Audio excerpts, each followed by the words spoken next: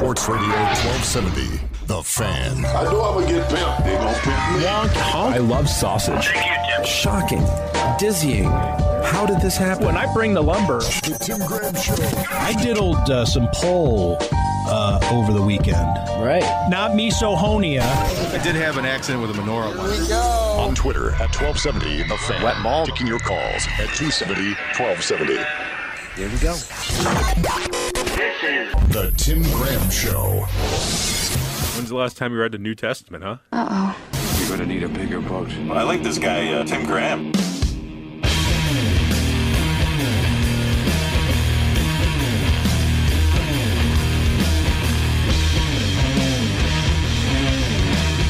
Welcome back to the Tim Graham Show. We were on hiatus for a few weeks. Producer extraordinaire Bobby Rosati throwing together some best of Tim Graham shows. I was saying earlier, though, it should have just been called some of Tim Graham shows. I don't know if there is some. I guess by definition, there has to be. Some of it has to be better, Yes. best, worse, worst. Right. Because there's not a best, there's not a worst. Without It's having not all some the in between. same. Yeah, okay. I think you were probably liberal with what constituted the best of the Tim Graham show. Yeah, we it's got whatever fit. Whatever the sounded 2 hours. great. Yeah, fine. Yeah, whatever was somewhat entertaining for that smashed together for a 2-hour show. But we're back in full force. Busy day today. We just passed 1 minute ago the expiration of the Major League Baseball trade deadline. We'll try to give you some updates on the trades. They're still coming in.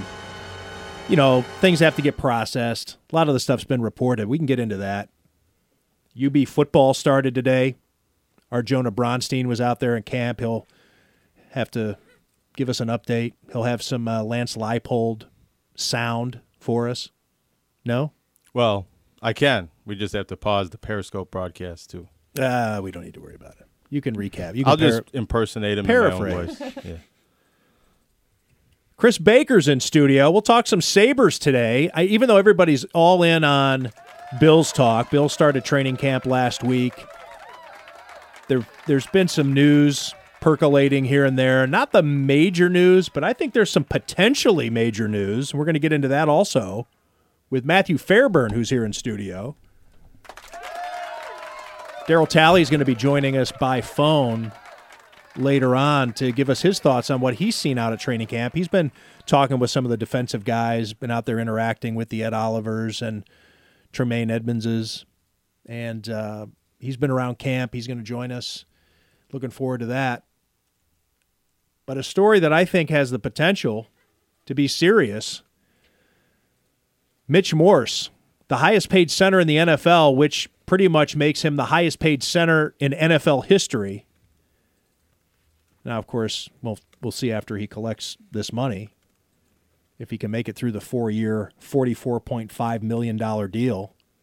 But Mitch Morse, we learned today, has suffered his 4th concussion in 44 months. He suffered his first concussion against the Buffalo Bills, by the way, while he was playing for the Kansas City Chiefs, Week 12 of the 2015 season. So 3 years and 8 months ago, he suffers his first concussion on record.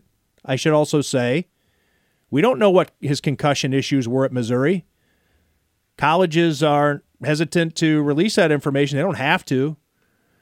There also could be, theoretically, concussions that happen in off-season workouts, in preseason workouts, because you don't have to do injury reports until the season begins. And you don't have to report those either, right, obviously? Well, I think internally you do, but you don't have to, like, not to us, not to the public. So at least 4 concussions in the past 44 months for Mitch Morse. He's in the concussion protocol, and obviously a very important part of the Bills' season, an anchor to the anchor to the offensive line with the money that he's being paid. Matt, you even covered Mitch Morse in college. You don't recall any concussion issues, though, there, huh? But they don't have to tell you. Not the year I covered him. I'm fairly certain he played every game. He was playing through injuries a lot, but never head injuries as far as we know. Like you said, that was 5 years ago now, or 6 years ago that I covered him, and 5 that he was last in college. And there could have been any number of things that could have happened in the 4 years, 5 years that he was there, given his redshirt year. There could have been stuff from high school. You just never know. But even just 4 in the last 4 years is a high number for a guy that is essentially banging his head into somebody on every play. And it happened in the first padded practice because he missed Sunday. That's a good point. And they were wishy-washy about, whether it was a rest day or what it was. Then he missed Tuesday after a day off, and he missed today as well. So that's 3 days in a row he's missed with an off day in between. And that generally would speak to, I think once you get to a week is when you start calling it a major concussion. But now they're going to have to be smart about how they monitor him, because if one padded practice did that, given his history, there's quite a bit to be concerned about, not only for his long-term future, his health, all of that, what it means for him after football, but, in the immediate for the Bills on the field, behind Mitch Morse, it's ugly at center. So, you paid this guy a ton of money for a reason. And, if these concussion issues continue to pop up as they have early in his career, then, that's a pretty big blow to that offensive line. And Spencer Long is out also. So you're down to the third center, who is Russell Bodine. The Bills clearly weren't happy with him anyway, or they wouldn't have gone out and signed Mitch Morse and Spencer Long. So now you're down to Russell Bodine, who has been a disappointment, I think. Last year they brought him in thinking he was going to do more, and he's also coming off of an injury. Also, it should be noted, just as we were coming on today, the Bills released Jeremiah Searles with an injury settlement. So that's just a, I guess, relatively speaking, a minor development, but still a development on the offensive line. Let's give Mitch Morse's concussion history just for the record. So he suffers his first in 2015 in Week 12 against the Buffalo Bills. He misses the game Week 13 that year for the Kansas City Chiefs. This is his rookie season, 2015. He plays in the final 4 regular season games, but leaves the regular season finale. The announcement in the press box is for a concussion evaluation. So is it the same concussion? Is it a different concussion that he suffered a few weeks earlier against the Bills? I think the fact that he was cleared to play, we should count that as another concussion. Either that or we're dealing with serious malpractice, right? Right. So Mitch Morse then misses both Chiefs playoff games in 2015, carrying over to what would be the 2015 postseason in the early months of 2016. He then has a clean 2016 as far as a concussion is concerned and a clean 2017. But in 2018, last year, he misses 6 weeks. That's a major concussion issue to have to miss 6 weeks of that regular season. He comes back, he plays in the playoffs, and of course he's signed. And as Matt Fairburn of The Athletic mentions, he in the very first padded practice, he suffers another concussion with the Buffalo Bills. There are brain concerns here. There are football concerns here. And even if this is something that Mitch Morse says, it's no big deal, I'm going to keep playing. And that's not to say that should be an assumption. This is a guy who was a 2011 academic All-Big 12, 2012 SEC Academic Honor Roll, 2013 SEC Academic Honor Roll. This is a smart guy. You think back on John Urschel and his coming out of Canisius High School and the brainiac that he is, and retiring early before the NFL impacted his brain too much over concussion issues. You have CTE concerns long term. But let's say that Mitch Morse isn't going to think that way. Even so, this is a major story, I think, because of his importance to that offensive line and the chemistry that he needs to build, not only with the 2 guys to his right and the 2 guys to his left at guard and tackle on either side of him, but also with Josh Allen. He missed minicamp workouts, the offseason workouts, with a core injury surgery. That was considered not to be that big a deal. But now we're talking about missed practices in July, going into August, and game. There's a game next week against the Indianapolis Colts at New Era Field. So, I don't know. I'll bring this open for Jonah Bronstein or also Chris Baker here in studio. Your thoughts on a concern level? There's going to be some fans out there that say, hey, let's not be alarmist on this. But a concussion is a concussion. There's a reason the NFL has a protocol for this. And this is at least number 4 in the last 3 years, 8 months. Well, that was my initial reaction to hearing that news this morning about Morris's concussion, was the relationship and the chemistry that he has to get going, the rhythm that he wants to get going with Josh Allen. It seems to me, now I'm not a football maven by any means here, but it seems like that's a very important piece of the puzzle, especially for a young quarterback in his second year. Everyone's expecting him to take a very big jump. You won't talk to anybody on that organization that would look at that and say, that would look at that situation and say, it's not that big a deal. Everybody was saying in the summer, yes, it's important. We're not worried about it because we still have training camp to go. But yeah, whether it's Sean McDermott, Josh Allen, Mitch Morse himself, Brian Dable, everybody down the line would talk about how critically important it is for Josh Allen to get reps with Mitch Morse, also with Cole Beasley, but I mean, maybe those 3 guys, most of all, you got these additions and what you want your offense to be.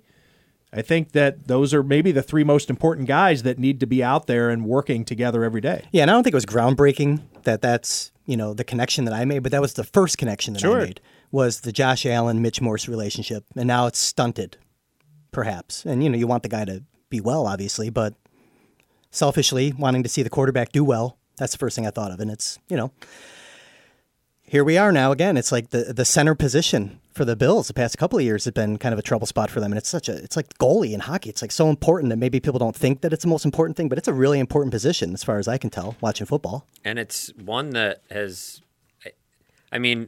very small sample size, but today the defensive line ate the offensive line alive. It was the worst day for the offensive line that we've seen. And, yesterday the offensive line had a decent day, but that was with Spencer Long out there.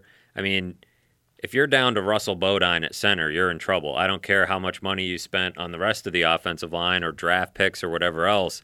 If you have... Especially with Searles gone. Right. I'm saying that to tongue in people because people don't necessarily pay too much attention to the offensive line. They're just like, just tell me if they're going to be okay or not. I don't know the names. I can't even necessarily. I'm just saying the average fan out there, just tell me who's lining up on Sunday and if they're going to be any good. But yeah, Jeremiah Searles is a name you may have heard. The Bills weren't counting on him this year. Let's put it that way. And they shouldn't be counting on Russell Bodine. They weren't counting on Russell Bodine either. No. And Russell Bodine went from being a long shot to make this 53-man roster to they might have to keep this guy. And if he's their starting center, I think they're going to be in a lot of trouble, which they knew that going into the offseason, which is why they banked on Mitch Morse and paid him all this money. So, yeah, like you said, maybe it's too early to be ringing the alarm bells, but at the same time, every week that passes without him on the field is time he's not getting, not only with Josh Allen, but the rest of this offensive line. The one constant or the one thing going into the training camp that was supposed to be settled was center. Everything else was up for grabs as far as competition goes, but center was going to be okay. And now there's definitely some doubt there because of, even if he comes back on Friday or next week or 2 weeks from now, he's now more likely to get a concussion, based on all the research smarter people than me have done. So, he's now more susceptible, and he's already proven to be pretty susceptible to head injuries. So he's 27 years old. We're not talking about a guy who's got his 4th concussion and he's 34. This is a guy who had a concussion his rookie season in the NFL, and we don't even know. We can't say for sure that that's his first concussion he's ever had. That's his first documented concussion. Who knows what happened in high school, what happened at Mizzou, where schools will hide behind HIPAA laws to keep injury information from you. It's only once you get to the NFL, and for gambling purposes, really, that you find out what somebody's injury is. And concussions are always an asterisk on those because you don't know if the guy's being honest with the medical staff. There are guys who might say, you know what, I do have a concussion. I'm not going to report it. We've seen all these stories where guys are like, I don't want to be thought less of by my teammates, or I need to stay on the field for my job. It's not as though Mitch Morse had anything handed to him when he entered the NFL. He was a left tackle when he was at Mizzou, and he comes into the NFL, earns his job as a center, and then becomes the highest paid. He's going to feel maybe an obligation to stay out there and earn his money. I mean, I'm projecting here. I don't know. I mean, I don't know Mitch Morse well enough. I'm just saying there are all kinds of reasons why concussions. There's nothing definitive about somebody's concussion history. Well, and there's also, I think, the fact that he plays center. You're not talking about a quarterback or even a wide receiver or somebody like that where. You could say, yeah, he's had a few concussions, but he's not going to get hit that often, and maybe he can avoid this in the future. Maybe he's just had bad luck. Mitch Morse is hitting his head on each and every snap that he takes. I mean, that's what you do as an offensive lineman in the NFL, and if his head was so susceptible to a concussion that he suffered one in his first padded practice, and it was a little weird when they talked about how they diagnosed it. It sounded like it might have had some, delayed effects that, right away. Sean McDermott said that they found out about it yesterday, or he came to the training staff to talk about him yesterday, meaning that it wasn't an immediate. Wasn't clear cut. So who knows if he diagnosis. Finished out, practice with it, or if it was something that night or the next morning he started Concussions feeling stuff. So fickle things. Especially, and you talk about the one where he missed 6 weeks. That's a major concussion, and those are 6 weeks on a really good football team too. And that's not to say that you'd like to think the Chiefs were as hot as they were last year, that they would love to have gotten Mitch Morse back sooner. I'm guessing he would have wanted to come back sooner because that's got to be a fun team to play on. So to be held out 6 weeks means that's exactly what the symptoms were saying. He had to be held out. And he was talking about going over to KU Medical and, some pretty intensive, work he had to do to get back on the field. And, I think back to guys like Carlos Williams or Derek Anderson last year, guys that have those long concussions. Those are the ones that, are a little bit scarier because, that's where it's major, and I think you're more likely to have repeated troubles when you've had one of those. One other bit of information we don't have that I think is significant. When would Mitch Morse have been cleared to play had the Chiefs continued in his rookie season and into the playoffs? That could have been a major one as well. He missed 2 playoff games. They only played 2 playoff games. So at what point in that offseason did he come around to where he would have been healthy enough to play? That's a great question because that's even 2 weeks, I think, is a fairly significant. If you miss the final week of the regular season. And they're playoff games. And they're playoff games. And so now, they're not. That type of stuff is supposed to be withdrawn from the conversation. It's supposed to be black and white, right? It's not supposed to be there are these new steps in place, the protocol, to keep the player from trying to force his way back or to keep the team from forcing the guy back before he's ready, regardless of the situation, whether it's the playoffs, whether he's a starter. But we both know that guys will lie. Yeah, I remember when Maxim Afinogenov had just signed an extension, and Chris, you may remember the year on this, but he came back from Russia with a concussion, and it was a mysterious concussion. I want to say this was the 05. It's after that lockout. So 05, 06. Going into the 05-06 season. And Maxim Afinogenov was unavailable to them for months into the season. He came to the Sabres with a concussion. And nobody could really get a straight answer as to what the reason was. And I remember having a discussion with Lindy Ruff about it. Now, this isn't different. I mean, this is back when the NHL had a protocol, by the way. They were the forerunner in this. You want to talk about the NHL being a garage league, but the NHL actually had concussion protocols long before any other sport did. And Maxim Afinogenov, again, shows up. And I remember talking to Lindy Ruff about it, and I said, Lindy, at some point, what would you just lie and say you're? And he's like, yeah. He's like, there. At some point, I would just say, I want to play. I feel fine. And so it was kind of Lindy Ruff's way of saying that he thought maybe Maxim Afinogenov was soft. Like I, Lindy Ruff, the man's man, would be out there by now. Even if I was dealing with the concussion, I'd find a way to play through it.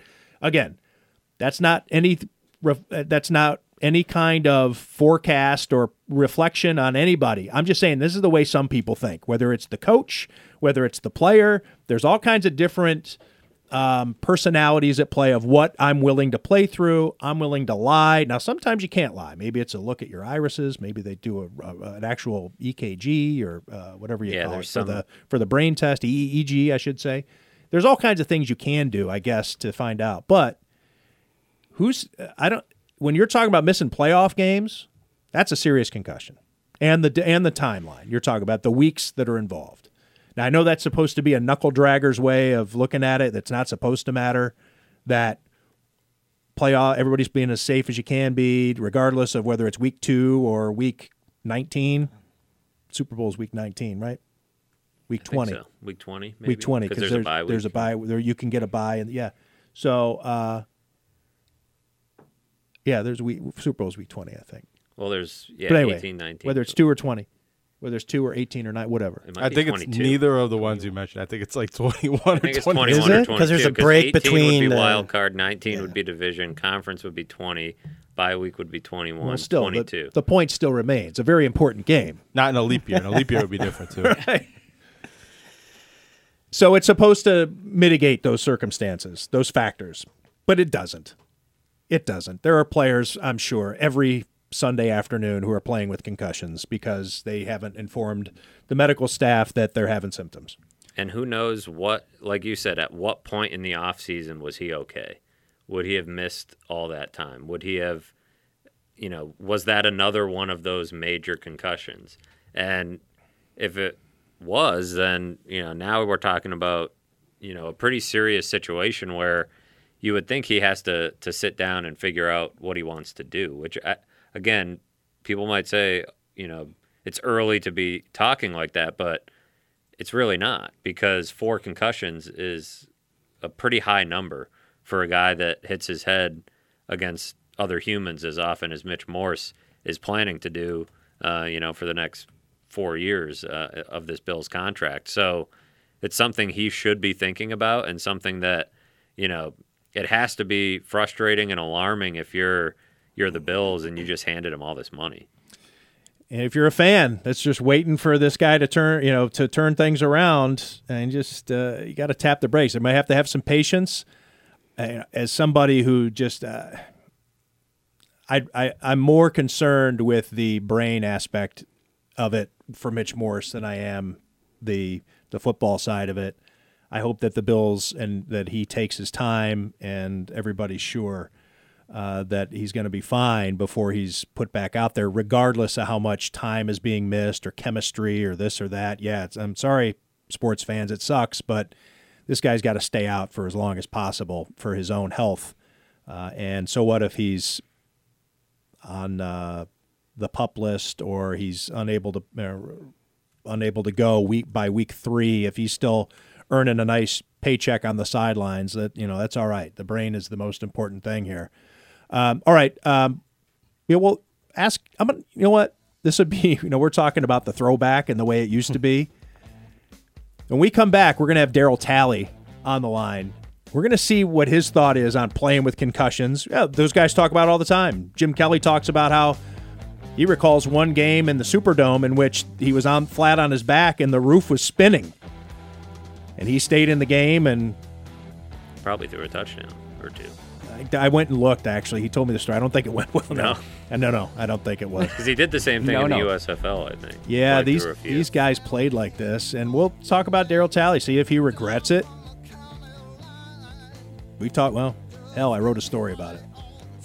When we come back, we'll have Daryl Talley and more on the Tim Graham Show here on Sports Radio 1270 The Fan.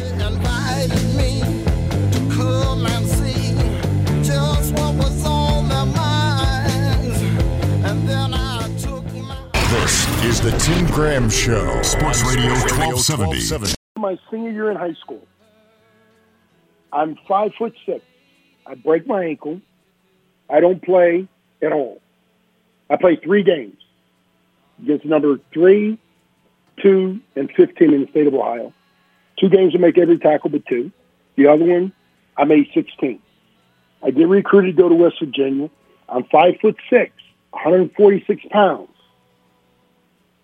5'6". I grew to 6'1". I was a beanpole. And the guy looked at me. What were you going to play? What were you going to play at West Virginia at 5'6", 100? Linebacker. They recruited me as a linebacker. Gary, the guy that recruited me, looked at me. He says, "Son," he said, "You have what?" I said, "I broke my ankle, and I only got to play the last 3 games of the season." He goes, "You run like that, and you just now got off a broke ankle." "Yes, a week ago." He says, "Okay." Next thing I know, I had scholarship offers from Syracuse, West Virginia, Iowa, and Iowa State, and a bunch of Mid-American schools. And like I said, I told people I was 5'6". I grew to 6'1". I weighed 146 pounds. I got to West Virginia University. I may have weighed 155. 1978 was the first year you could redshirt freshman. So my coach had, between me, Calvin Turner, and a guy by the name of John Garcia, one of us had to be redshirted. And I didn't get redshirted until after we played the second game of the season out at Oklahoma, where we got trashed. And I went to school at 6'1", 146 pounds. I came out of college, 6'4", 212 pounds was what I played at my senior year. By the time the draft came around, I got up to 225. And nobody believes that. Yeah, that I do remember it being rather absurd. And so, West Virginia took a chance on a little kid. Yeah, and it worked out. So that song does bring back good memories. But is it a good song or not? Is Country Roads a good song? It's a great song. Or is it only tolerated because people can sing along with it?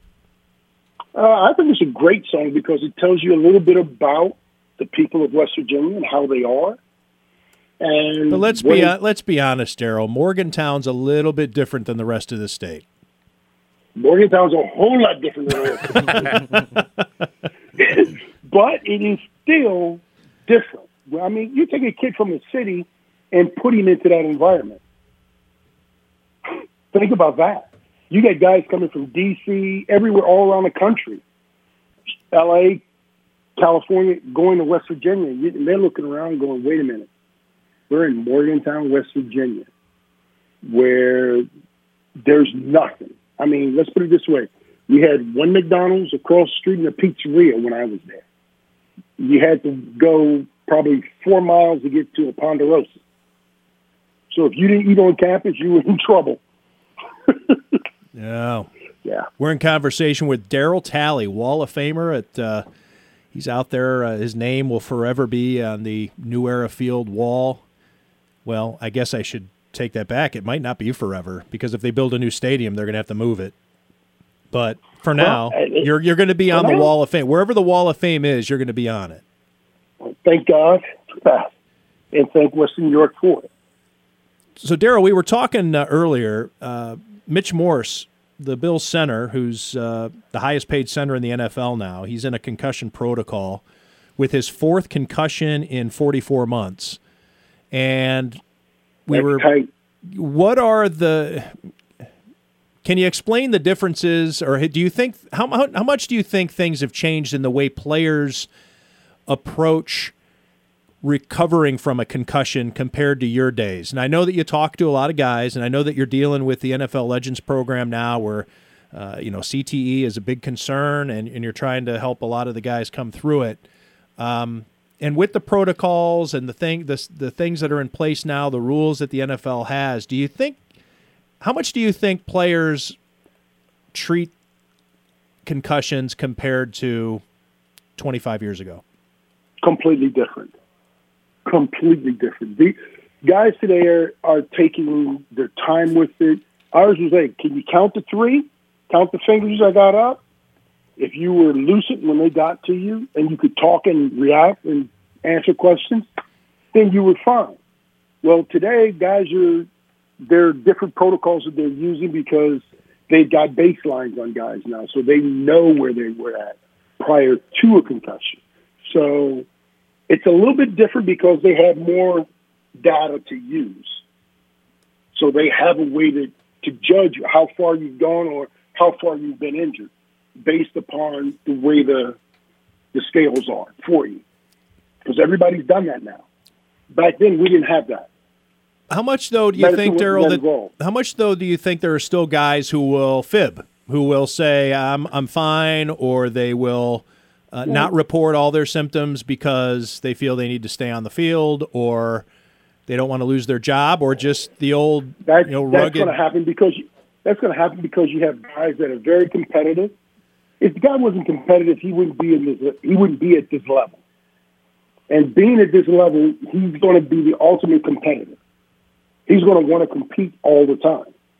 And if he's worth any salt, he's going to. But guys are getting into the thing where they're getting over their head and they don't know. Well, back in the day, it would get over their head and they wouldn't know what the heck was going on. They'd be hurt not knowing. And they do nothing but go back out and re-injure themselves. So we weren't smart. Let's put it that way. We weren't the smartest people in the world when it came to that. We just knew that we wanted to play the game. How much do you think the perception has changed from people around around the guy who has the concussion, meaning the coach who wants him back faster, who's urging the team doctor to clear him, who, the teammates who say, whatever vulgarity you want to throw out there, man, what's wrong with you? Get back out there. How much has that changed in terms of the culture of concussions? That's changed because the guys have seen direct results of what's happened to older guys that have gone through this. So that has changed some. Guys have gotten smarter. It's just like anything else. We evolved just like football has evolved and everything else. The players evolve about the way they think about it and the way they play it. So, yes, that has evolved. So they start looking at that. And, okay, if I've been concussed here, then how am I? I want to play this week. I got to play. I want to play. I want to be in this game. Well, if the numbers and everything don't dictate you being in that game, you can't play. We're in conversation with Bills legend Daryl Talley. And that makes sense to me. Yeah. Well, but back then in our day, we didn't have the sophisticated tools that they have now. They have some tools that are able to help you to distinguish whether a guy can do this or not. You used to look at a guy and say, he doesn't look like he's all there. And the guy could be perfectly fine, be perfectly lucid, know everything. But just looking at him, you may think he's crazy looking. Well, there are a lot of those guys that play the game. So, including you. Yeah, because I am one of those guys that look at you like you're crazy when you tell me I'm not going to go play. I've got to stop. I'm like, no. You had to be scraped off the field.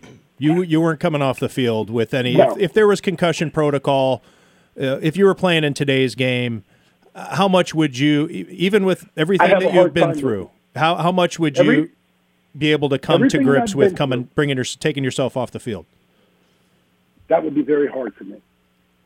That would be very, very hard because when you're a competitor like I am, you want to compete at everything and you want to compete at the highest level and you want to win.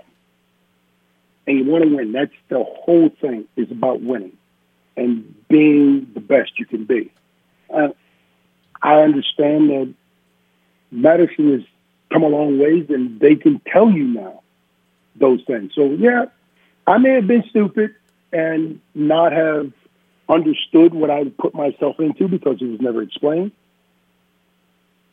And, at that point, I just have to put my hands up. But, yeah, I had problems with it, I think. All right, Daryl, let's talk about football. I know that you've been out at training camp for the last couple of days. You've had a chance to look at a lot of players up close to see maybe how much Tremaine Edmonds has evolved since he had his first training camp. I mean, the guy's still only 21, right? I mean, he doesn't turn 22 for a little while yet. Ed Oliver, all these young parts of the defense. So unbelievable. That's why I say they have a good nucleus started. And I think that right now they're on the right track to doing everything in the right way. It's just going to take time for them to gel. It took us time to gel. We had to figure out who we were when we were arguing. If you go back to us looking at us in 86, 87, we were the bickering Bills. That was because we had a higher expectation of ourselves and each other than anybody else had for us. So we fought and argued with each other, and everybody thought we were just crazy and wanted to fight with each other. But no, we wanted the best for each other. And the rest of it's the proof in the pudding. The proof was in the pudding, I should say, because of what we did. We held each other to a higher standard. And I guess that's what I think this team is in the midst of doing. They've got a lot of young pieces, a lot of good pieces. Now they're trying to mold it actually into a team. Now, things have changed an awful lot in the NFL since you were playing, and you know what it was like to come together as a team, but that was before free agency. Too many different things. Everything from the equipment to the technology, what we were just talking about regarding the medical aspect of it, the way coaches think, the way different schemes. The game has evolved over the last couple of decades. The game has evolved, but it's still about two things. It's about blocking and tackling and execution. Those three things will never go away. Blocking, tackling, and execution. They will never go away. My question was going to be, and I guess maybe that's partially your answer, is what advice can you impart to these guys when you see them out at training camp that you know is going to translate from when you played to today's game or today's player? You always hear that the players have changed too, with the way they think, the distractions that they have in their life, maybe the money aspect of it. But how do you communicate with these guys today to get your point across? Basically, what I do is I just walk up to them and I tell them. Tell them man-to-man, one-on-one. And, most guys are receptive to it. And if you do it in a nice and a general way coming from your heart, they understand that. But people just going out yelling and saying things, no, that ain't going to work. You just got to explain to them what you see and what you don't, and what you would like to know if they were able to do or how they can do that.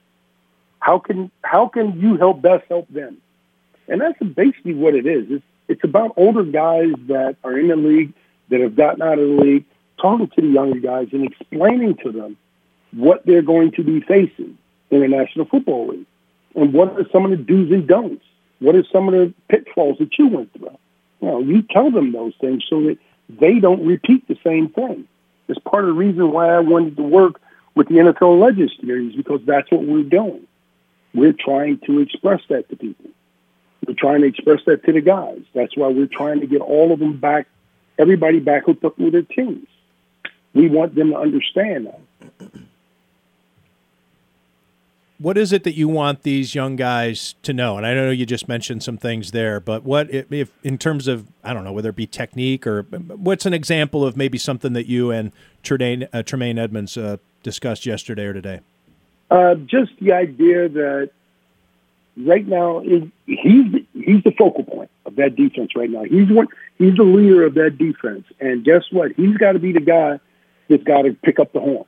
Pick up the bull, grab the bull by the horns, however you want to put it, and run him down the road, because I think he's the guy. He's got the mental acumen to do it, the physical ability to do it. Now it's just getting on the field and doing it. And I think the guy's got all the tools. I mean, I think you've got two good inside linebackers with him and Milano. You get two guys that can play, that can run, play in space, and still run and hit you. And that's what you got to have for linebackers. And somebody that knows what they're doing or knows where everybody's at.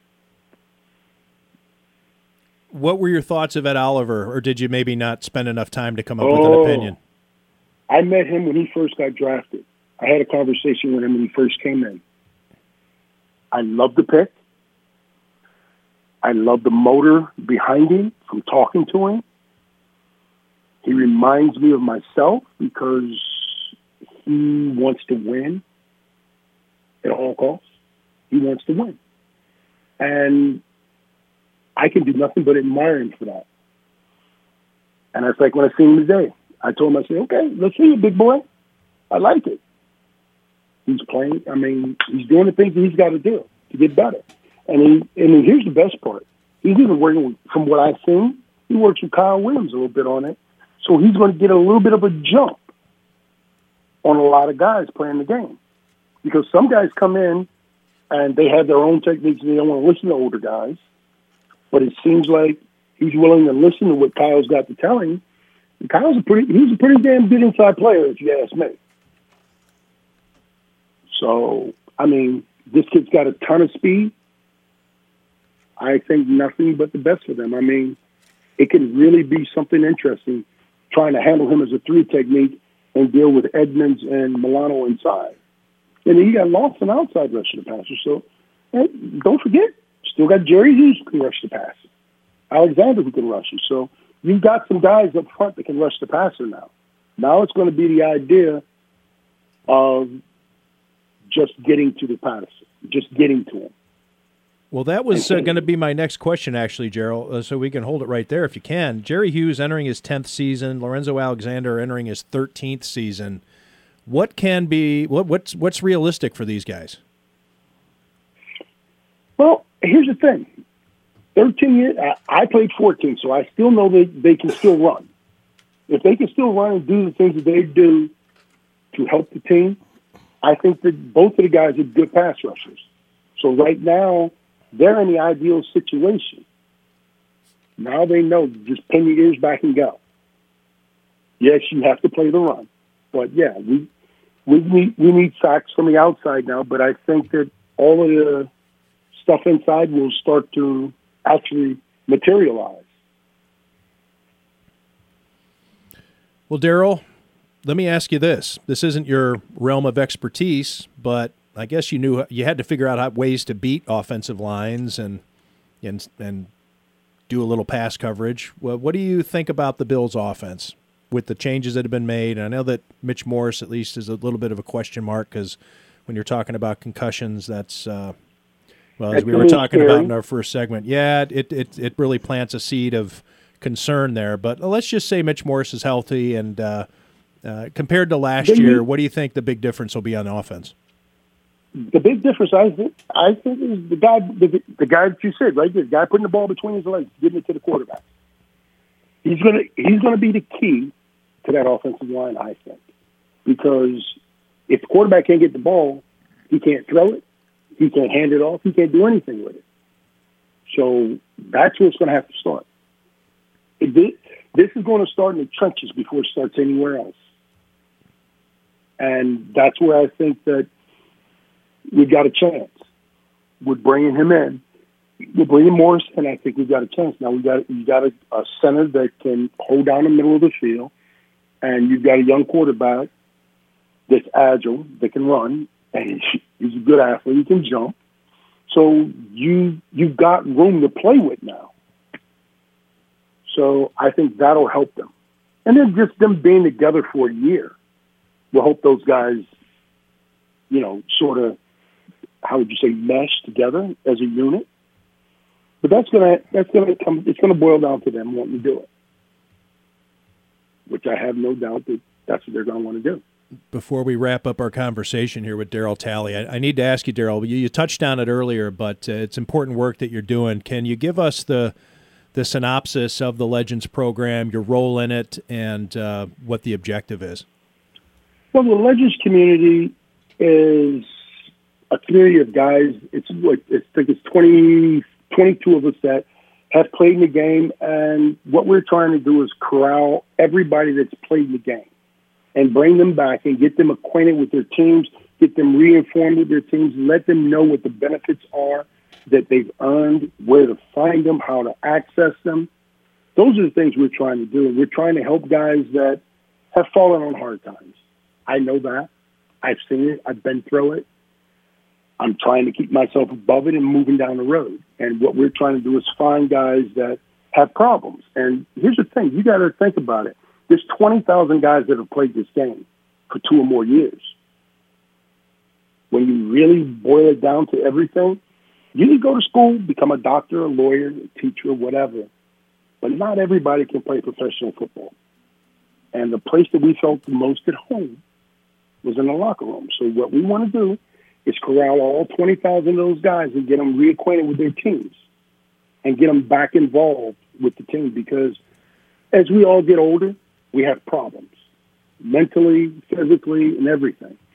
So by us getting together, talking to each other, we can start to self-diagnose what's going on with us and start to see things that are happening to us and learn to prepare for what's coming. Because if you don't know what's coming, you're going to get blindsided. And by us talking to younger guys and informing them of what comes after, how it is and everything else, and we want everybody to be involved in our brotherhood, because guess what? 20,000 guys. Think about that. We can all go to school, become a doctor, a lawyer, a judge, police officer, fireman, anything. But we all can't play professional football on Sundays. So it's a very unique group. And everybody talks about the 1%ers or whatever, but when you really boil it down to it, we are the 1%ers that do that. So best us talking to each other. We feel a little more at ease talking to each other than talking to perfect strangers. We're talking to somebody who's been through the wars, who's had those fights, who knows what you're talking about. Whereas you could talk to somebody else who's never done it and doesn't understand it, but has a medical degree and is telling you this is wrong and that's wrong. So I don't know. I'm not a doctor, but I just think we do better talking to each other because we make more sense. We get each other to come around, to come back, to talk to each other. So, and that's basically what we want. We want a brotherhood, which is what we have. Bills Wall of Famer Darryl Talley, one of the all-time greats, and it means a lot that you'd come on the show and give us your thoughts on what you've seen the last couple of days with the Bills, and also what's going on in your life. And hope you keep making a difference there. And I have a feeling that I'll be seeing you before you head back to Orlando. Yes, you will. All right, Darryl. Thanks again for doing this. Right. No problem, Tim. Darryl Talley, 56. One of the legends in the Bills community. When we come back, we're going to have more Bills talk, UB football talk, get into what the Bulls are going to do at quarterback after they move on from Tyree Jackson. Camp started for the Bulls today. Sabres talk. Couldn't he go back and take a couple snaps? He's right in Buffalo. It's easy. I don't think he's allowed. I think he's already eaten from the NFL pie, so to speak. Right. All that and much, much more when we come back on the Tim Graham Show, Sports Radio 1270 The Fan.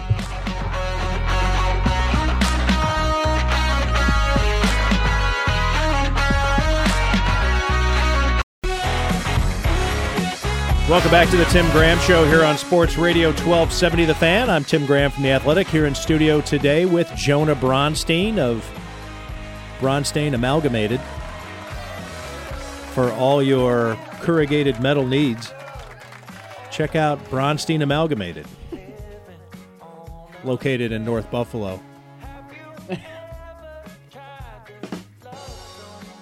Matthew Fairburn of The Athletic, he covers the Bills when he's not in studio with the Tim Graham Show, that is. Chris Baker at Sabres Prospects.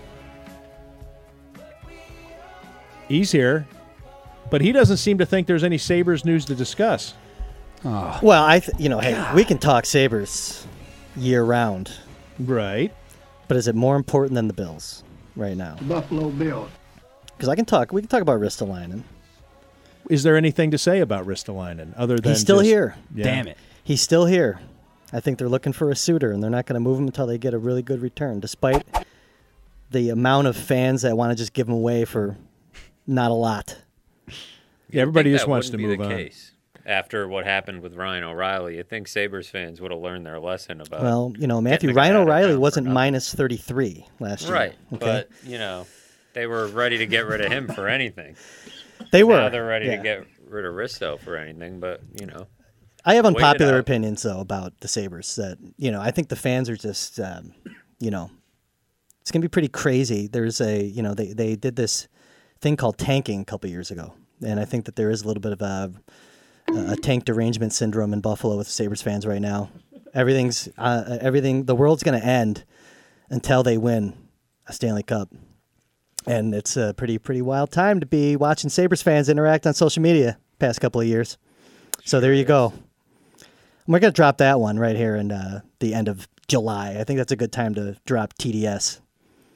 TDS? Derangement Tank derangement syndrome. Derangement syndrome. Is there a cure? Yeah, Stanley Cup. Oh, great. Stanley Cup. So I think, Cowbell. That's so not going to happen. So I think it's an epidemic. Is kind of where we're at right now. And I'm not trying to start trouble, by the way. What would cleanse? Because there's something that could, it's not going to be a Stanley Cup because something's going to have to happen where we look back on a time of like, you remember that tank era when everybody was at each other's throats? Yeah. There will be a time. Is it just the passage of time? Is it going to be how about this? Once Jack Eichel is no longer on the team, is that when we hit the reset button? He's the poster child for that whole movement. Sure. So you have to win with him, or the whole era ends when he's no longer here. But I don't think the argument ends. I'm not sure the argument will ever end. The argument won't ever end. No, it won't. If Jack Eichel leaves and they win a cup, then it'll be C.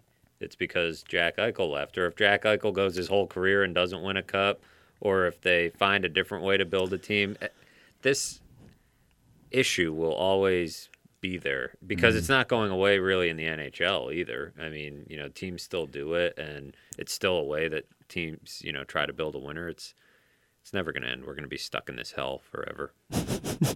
But there's nothing to talk about with the Sabres in July, though. I just wanted to point that out. Well, we just did it for 5 minutes. No, honestly, though, to answer your question, there's plenty to talk about going into the season, but it's not, I don't think there's really hot button. It's kind of like where we're at right now with the Sabres is where we were at, I think, 5 weeks ago, honestly, when this show went on a little hiatus. Nothing's really happened.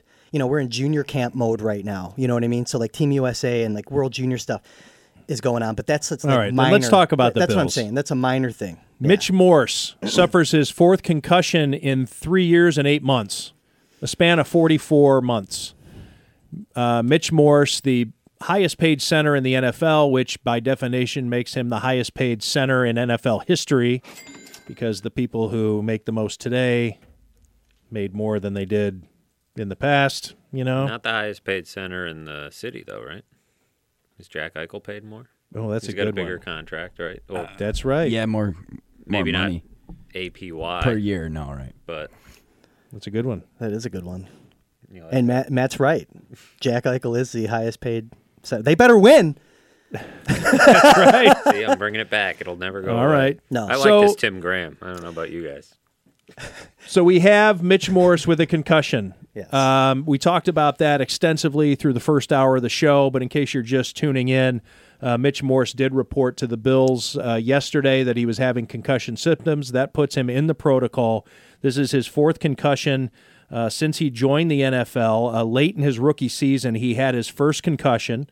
In fact, it happened against the Bills, and he missed a game towards the end of 2015. He missed Week 13.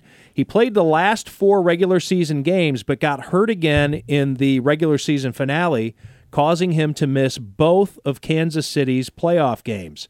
So he has a clean 2016 and a clean 2017, at least as far as concussions are concerned. And then in 2018, he suffers another concussion that causes him to miss 6 weeks of the season. So we spent a lot of time talking about, I guess this is the here we go again. The Bills fans, we can never have nice things.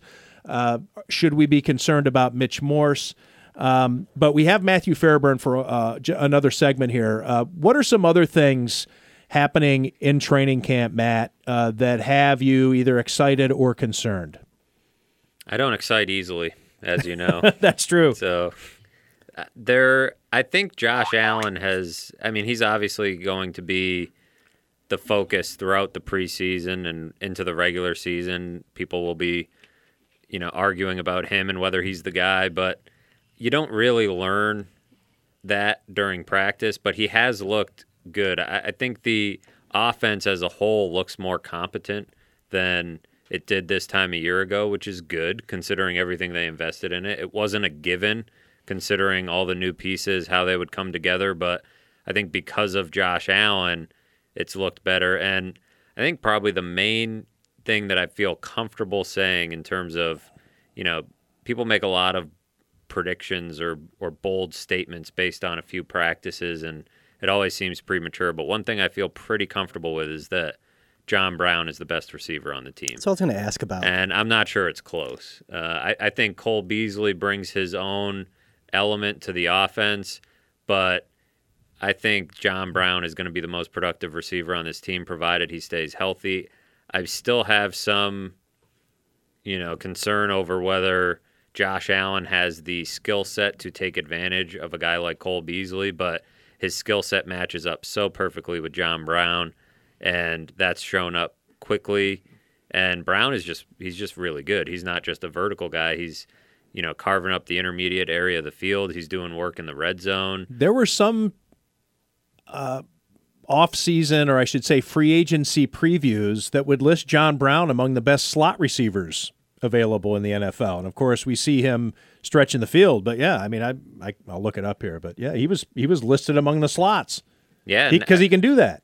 He can kind of move all over the field. They have him on the boundary. And I think there's this idea of, the Bills – they signed all these guys, but they didn't get a number one wide receiver. Well, go ahead and count John Brown as that guy, because whether he's certainly not Julio Jones or in that ilk, but I think he's going to be treated as a number one receiver. The target distribution between, it's John Brown, Cole Beasley, and everybody else. Zay Jones is not getting looked at often at all by Josh Allen, and part of it is because he's not getting open. Tre'Davious White is covering him pretty well. Today they matched up Tre'Davious White on John Brown a few times, which was fun to watch. But I think in terms of distribution of targets, John Brown and Cole Beasley are going to lead the pack significantly, unless, the only guy I see closing that gap at all would be Dawson Knox if he gets healthy and, can pick up this offense quickly. But, he's injured right now with a hamstring injury, and the tight end position is a major question mark, just given all the injuries they have with Tyler Kroft. It was the thinnest. It was the thinnest position, in my opinion, on the team before the injuries. Yeah, and it was still fairly thin even when Kroft was healthy. Even before the Knox and Kroom injuries.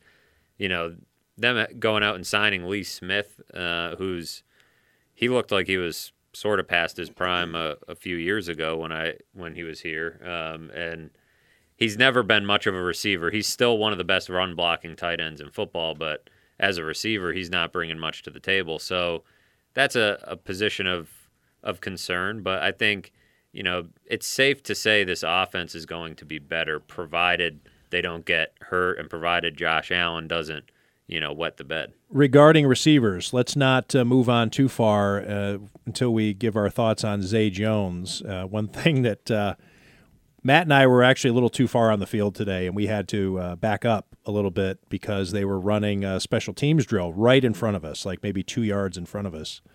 And it was gunners going up against, two blockers trying to get these guys from going downfield. And so it's mostly receivers and defensive backs in this role. And Sonoris Perry's out there, so that's a running back. But, it's those smaller guys. But who was there working out with the gunners? Zay Jones. Now, Zay Jones, throughout the offseason, there have been stories written about what great shape he's in, and this is ready for a breakout year, and et cetera. But if you're a high draft pick like Zay Jones entering your fourth season, is it? Third season, still third. You shouldn't be working out with the gunners, I don't believe. No, he's, not only that I'm getting my days mixed up, but I think it was Sunday. He barely got any work during team drills. And it may have been an injury, but they never really, labeled it as such. And so, I don't know. He's shown really next to nothing in training camp so far. Now there's a pretty big sample size. It's not even so much that, he hasn't made splashy plays, he hasn't caught touchdowns, he hasn't done this. It's just very obvious that Josh Allen is throwing to John Brown and Cole Beasley way more often. He's even throwing to Robert Foster more often. He's spreading the ball around a decent amount. Zay Jones just isn't getting it very often. And, when you're talking about, like you said, everybody, thinking this is the breakout year, the third season, Zay Jones has worked with Josh Allen for a year now. John Brown and Cole Beasley just got here, and he already seems to trust them more. So it's just, does he bring something to the table as a blocker? Can he play special teams? Sure, all that's great, but he's a second-round pick, and, there's not really any injury to speak of at the moment that should be holding him back. They could use him, being a guy that they can count on as, one of those top 3 receivers. And if they can't, that's going to be a disappointment, especially if either Brown or Beasley get hurt, because, then you're talking about looking a lot like you did last year, which clearly wasn't good enough. Well, there was 2 names that I was thinking about too before Matthew goes. So we talked a little bit about Robert Foster last year. And it seems like there was heightened expectations for this kid coming into his second camp. And it sounds like, is he hitting the mark, or what is he looking like? And I also wanted to ask you about getting back to Mitch Morse and the line that he's anchoring, Cody Ford. Because I've heard some different things about Cody Ford this camp, and it seems like they need him to be successful on the right side of the line. But what are your thoughts on those 2 players?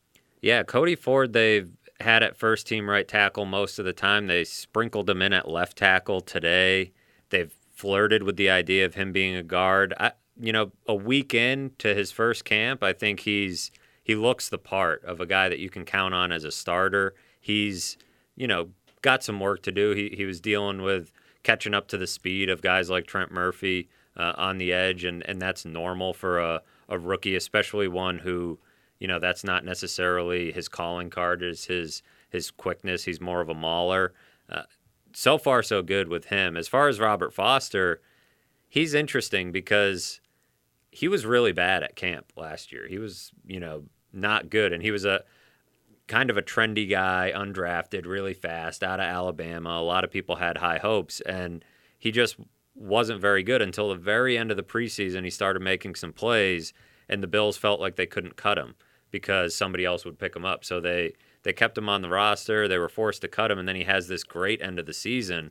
Well, now I feel like his camp isn't going great, but I also feel like people are burying him too quickly. They're thinking, Robert Foster's not working with the starters. He's cooked. They've written him off. I don't think that's the case. And no, he's not performing well in practice, but he never did that last year either. So I think, as a number 4 receiver, which is what he is right now, that's an ideal spot for a guy who's undrafted, still has a lot to work on. If you look at the way he got his yards last year, he's a guy who did it almost exclusively on deep passes. And you catch a handful of those a game, which it seemed like he was doing, you're going to have 100 yards before you know it. And so, that's a guy who has a lot to work on if he wants to develop the rest of his game. And what better guy to learn from than John Brown, who at one point was just the speed guy. Now he's a little bit of everything. So I think Robert Foster is totally fine. I think his roster spot is safe. And I think it's best for him and the offense that he's the number 4 guy, because he gets to sit back and learn and develop. And the Bills can sneak him onto the field for 25 to 50% of the snaps in any given week and maybe catch a team off guard with a second vertical threat like him. I mean, Josh Allen still loves to look for him on the deep balls.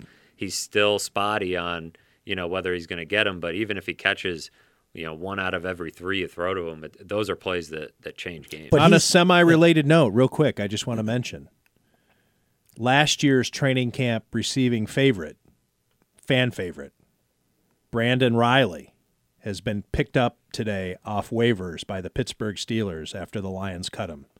So I just want to make everybody feel warm and fuzzy about their favorite training hanging in camp there. receiving guys of the past. I don't know. Maybe we can have. I'm trying to think who were some of the others. Yeah, Chad Jackson, Des Lewis was hot that's for a right.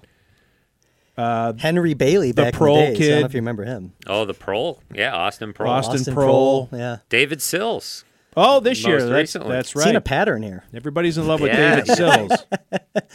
But you know what's funny, though? So that's what I was trying to get to, though, by asking about Foster, is that you mentioned John Brown, and he can take the top off, but he can also get in the intermediate areas, a more well-rounded receiver. Foster, if I'm hearing you correctly, he's probably not that. He doesn't have those tools that Brown has. He's just Not primarily yet. deep ball. Not yet. All he does is stretch the field vertically, and that's about all you get from him. Occasionally he can go over the middle, but he hasn't really developed that part of his game, and in contested situations, he's not great. For a small guy, John Brown is really good in those spots, and when there's a 50-50 ball, it's not always 50-50 with John Brown. He's got a good chance at it, and you just don't see that same thing from Robert Foster. I mean, the plays that he was making were because he was beating guys, like burning guys and getting open, and he had space around him. If you look at when he was in some contested spots, it didn't always go his way. So what better guy to learn from than John Brown, who's overcome some of that early in his career and, become, I think, one of the most well-rounded receivers the Bills have had on their roster in what is now the sixth season I'm covering them. Outside of probably Sammy Watkins, I'm not sure there's been a more well-rounded receiver, but I guess that's not saying a whole lot now that I think about it. Robert Woods. Yeah, Robert Woods was good. How Rodak of you.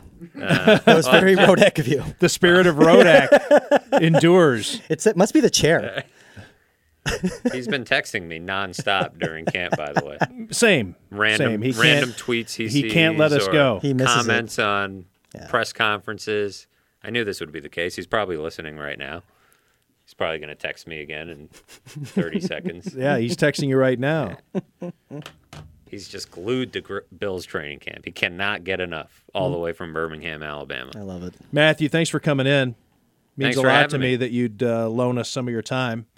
And Matt and I have been getting borderline sick of each other driving back and forth to training camp. Joe Biscaglia, not in the carpool today. We needed a break from Joe. Lone Wolf. He went rogue. He did go rogue today. I'm not getting sick of Tim. I like this Tim Graham. I try to keep it light. Try to keep things happy. We have good times. We do. We do have Many good more to times. come. Much, much more.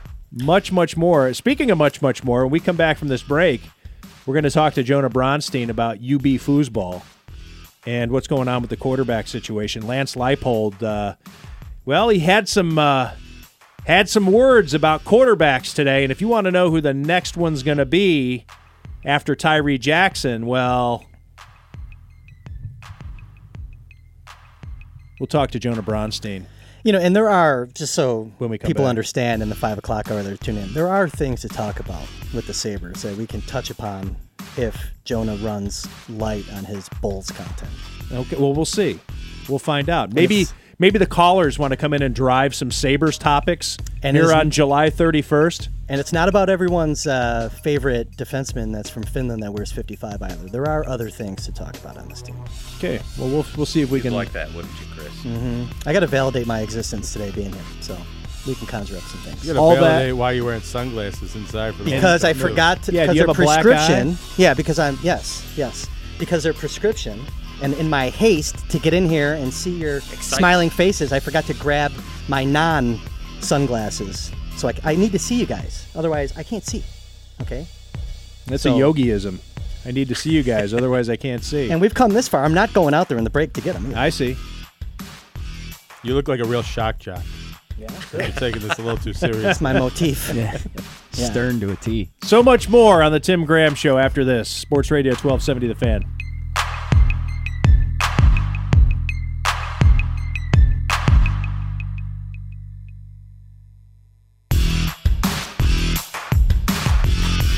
This is the Tim Graham Show. Now from the Salino and Barnes studios. Don't wait. Call 8 WHLD Niagara Falls, Buffalo. Your home for the CBS Sports Radio Network. Download the TuneIn app so you can take Sports Radio 1270 The Fan with you wherever you go. This is Sports Radio 1270 The Fan. Welcome to the Tim Graham Show. This is Sports Radio 1270 The Fan. I know I'm going to get pimped. They going to pimp me. I love sausage. Shocking. Dizzying. How did this happen? When I bring the lumber, The Tim Graham Show. I diddled some pole over the weekend. Right. Not misohonia. I did have an accident with a menorah once. On Twitter at 1270 The Fan. Wet Mall taking your calls at 270 1270. There we go. The Tim Graham Show. When's the last time you read the New Testament, huh?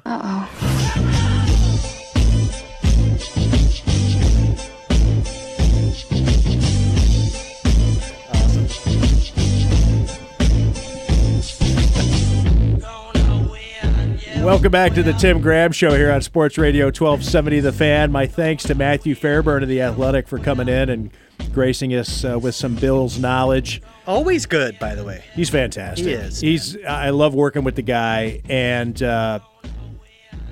he really grinds it out on the beat. I'll tell you. Now, I go out there and I'm, doing a little slap and tickle. He's out there doing the work. Joe Biscaglia has been a great addition, too. It's been amazing to have him. We're looking forward to doing some good stuff, the three of us. Can't wait, man. On the Bills beat. Chris Baker is in studio also. He's of The Athletic. At Sabres Prospects is where you can find him on Twitter. Jonah Bronstein, you can find him on Twitter at LeBronstein. LeBronstein. Jonah Bronstein, of course, of Bronstein & Bronstein, your sports writer, injury attorneys. And Bobby Rosati, diddling the knobs. Haven't seen Bobby in a few weeks. Yeah, Missed you. Been too long. I know. I missed you guys. I should have just stopped in to say hello. Nah, that's all right. Running the show. I kind of did during that break. I came in and did Sully's show once, but that was a couple of weeks ago. And then you came in and did another interview a week after that. Oh, right. Yeah, we had to do a little side project. Jonah Bronstein was out at UB foosball practice, opening of training camp for the UB Bulls. I think quarterback is on everybody's mind because they don't know who it's going to be. And Lance Leipold addressed that today. What did he have to say, Jonah? Well, he came out right before the interview even started. The first thing he says, we don't have a starting quarterback yet, anticipating that would be the big question, as it should be. Tyree Jackson, MAC Player of the Year, left early, and now he's on the Buffalo Bills to join the NFL. And they got, as Lance Leipold says, a three-person competition between Kyle Van Treese, who played a little bit when Tyree Jackson was hurt 2 years ago as a true freshman, redshirted last year. He's the most experienced quarterback they have back, but another sophomore, Dominic Johnson, who's played more with the basketball team over his first 2 years on campus than he did with the football team, but got a little bit of experience in backup roles last year. And then Matt Myers from West Seneca, who redshirted last season. They've changed the rules. He was able to get on the field a little bit as a redshirt, but he's basically coming in to his redshirt. Well, he is coming into his redshirt freshman season, his first season of really being in the mix to play significant downs. And it seems like a tight race between those three. I would think Kyle Van Treese, to me, he looked maybe like the best quarterback out there today in the limited reps I was able to see. He's the more experienced one. I think he's the favorite, but it's clearly an open competition, or I think Lance Leipold would say Kyle, our more experienced quarterback, has the job until, he falters and another quarterback gets the opportunity. Who was getting the second team reps last year? Well, it was actually Dominic Johnson, and you didn't see a lot of really any of these quarterbacks on the field. And in practice, yeah, that's why whatever it is, getting second team reps, that's the best you can do. Maybe that's a clue. I don't know. Well, but I don't think it is, because one, if you were to go to a practice in the middle of last year, they're going to be rotating all the quarterbacks in. Even Matt Myers, who was probably the fourth quarterback last year, would have been getting, I don't know about equal reps to the second quarterback, but enough reps where you wouldn't really be able to look and be like, that's the guy that's going to be the quarterback next year. And I also think while Dominic Johnson was on the depth chart as the second quarterback behind Tyree Jackson last season, if Tyree had a long-term injury, I do think Kyle Vantrease might have came in and played and not been redshirted last season like he was. But Tyree Jackson stayed healthy, and that was never really an issue as to, who was the backup quarterback last year. It's a little bit uncertain who that really was. What do you think the strength of this team is, Jonah? Or running the football, absolutely. Jared Patterson was an all-MAC player as a freshman, MAC Freshman of the Year.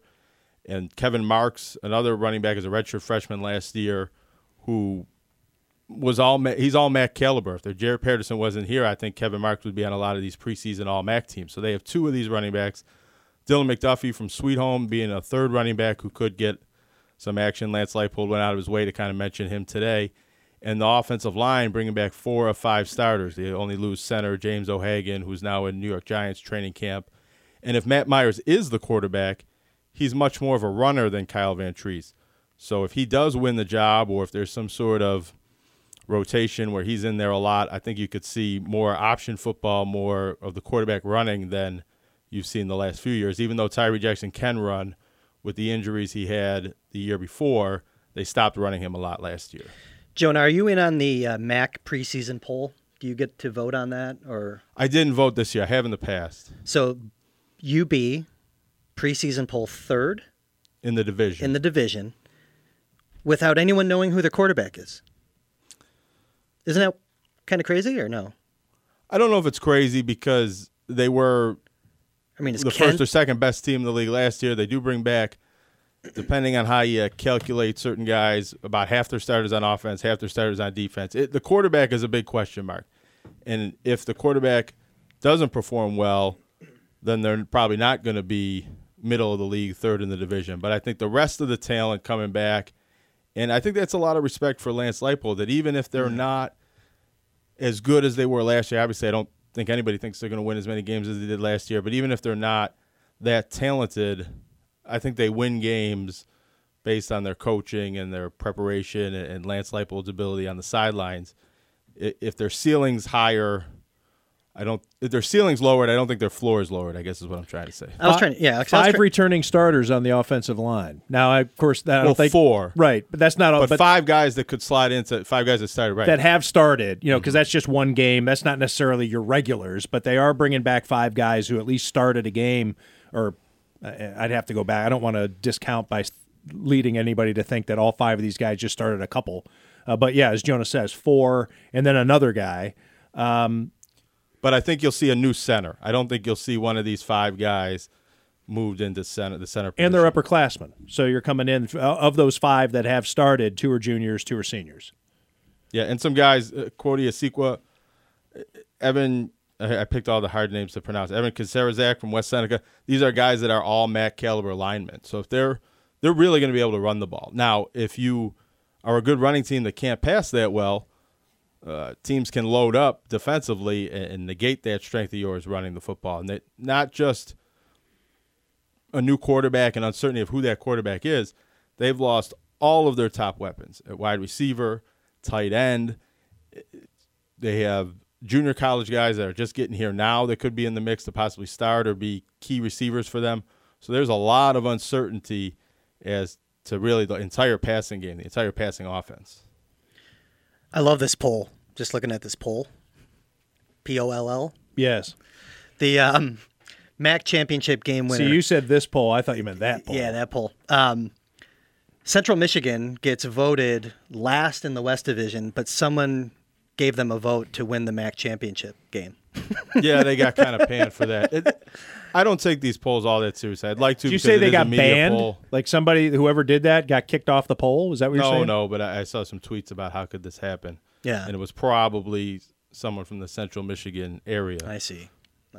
But these preseason polls, they're nice reference, especially when you'll look at them a lot of times when you play like an out-of-conference game. You say, oh, they were picked 4th in their league. But a lot of it's just kind of look at how they did last year, counting up how many starters are back, and really just picking. Usually the team that's favored probably is favored for a reason, and then it's slotted in a little bit haphazardly after that on a lot of ballots. Got it. Yeah, just double checking. You mentioned the offensive line, or at least I brought it up, but they're returning their both tackles and their left guard. And you mentioned they're going to have to find a new center, which of course is important. That's been kind of the theme of today's show, talking about Mitch Morse and his lack of availability. Not to understate concern for his health, which is way more important than whether or not he can be out there for practice with the Buffalo Bills coming up. But anyways. With UB at center, they probably will play a freshman, Mike Nowitzki, who impressed in practice last year and was a backup. He's probably the guy that's going to be the new center for them. At least he was through most of the spring. All right, we're going to get back into some Bills, talk some Sabres if Chris Baker feels up to it. And, hey, how about some baseball trade deadline? I mean, there's some big moves happening. Right at the last minute, too, they started coming out. Syndergaard? I always like to hint that Jonah Bronstein's going to talk some NBA because he's so good at it. Is there anything going on in the NBA to talk about? There's one NBA story to talk about. LeBron James celebrating too much with his son? Yeah, that's pretty much the only basketball thing I've heard mentioned, unless you're getting back to free agency things that happened weeks ago. Yesterday was also LeBron's Taco Tuesday. Right, there's that too. There's that also. What's that? I don't know about this. Tuesday. I can pull it up. We'll have it for when we come back. Into his Taco Tuesday. Yes, I do have mnemonic devices that we will have. Tim Graham Show. Prominent listener sent this gift to me. I will have a big unveiling. Jim Brown's still a free agent. This is Sports Radio 1270, The Fan.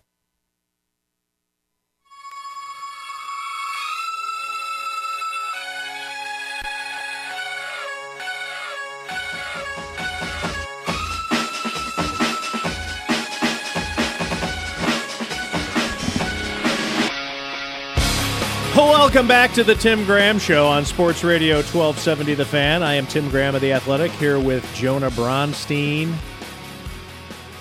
Chris Baker, Bobby Rosati, giving you some sports takes.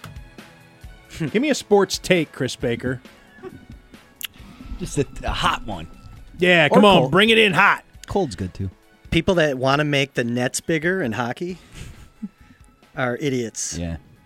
That's a sports take. That's a Lindy Ruff thing. Lindy Ruff was always making the nets bigger. Yeah, and I don't have a problem with it. Why don't? What's your problem? Because you're you come from a goaltender. Because you don't have a scoring problem in hockey. You don't have a scoring problem in hockey. Right. And but it's never going to be good enough because there's a generation of fans that just want to change everything. It's not just sports. Everything has to change. But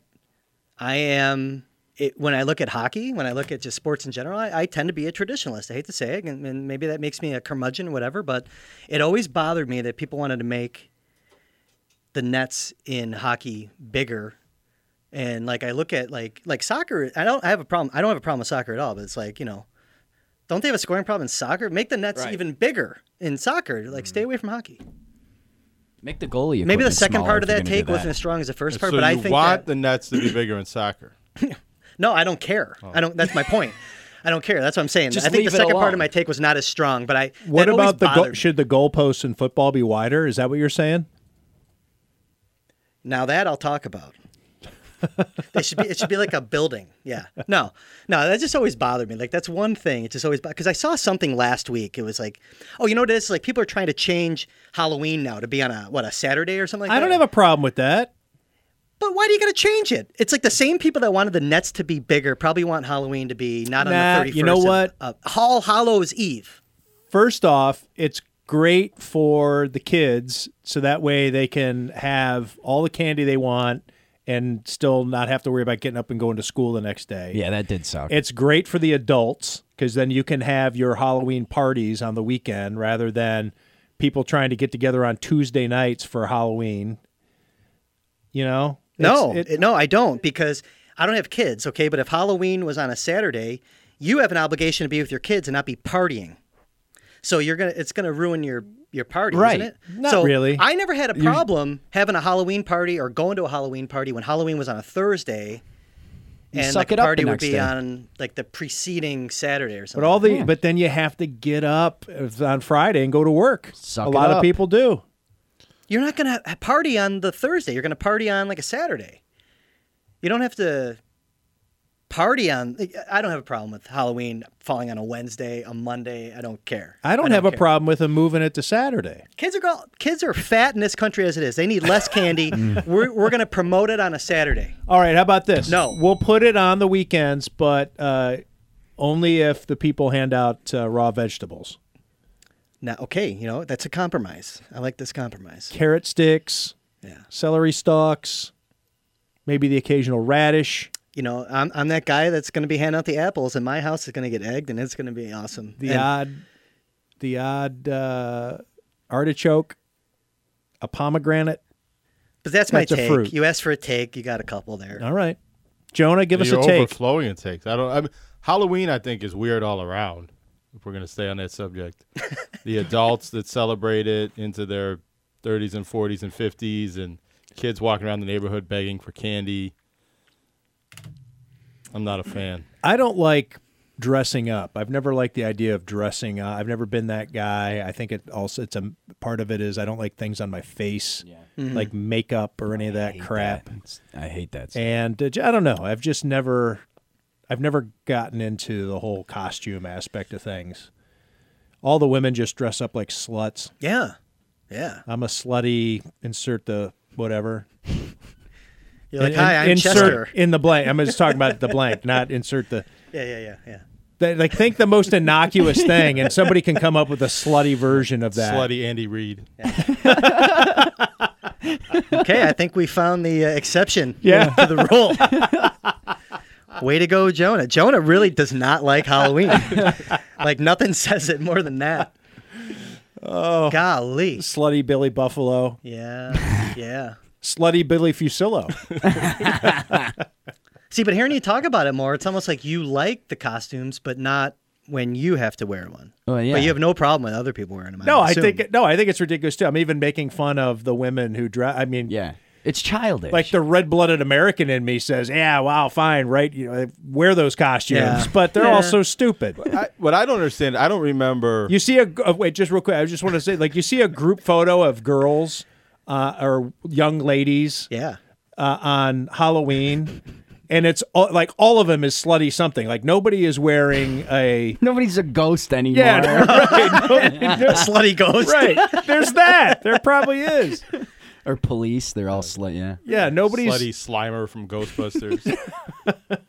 I have no problem with any slutty of this. Slutty Chewbacca. Like, how do you hate that? Why do you hate that? And you guys are a little older than me. Maybe you can offer better perspective. But I don't remember my parents and people of an older generation celebrating Halloween when I was a kid. But now that's true. Older people and adults seem to celebrate Halloween more hardcore than the kids. But I think the argument that people have about wanting to move it to a Saturday is that they think it's going to be safer for children. How?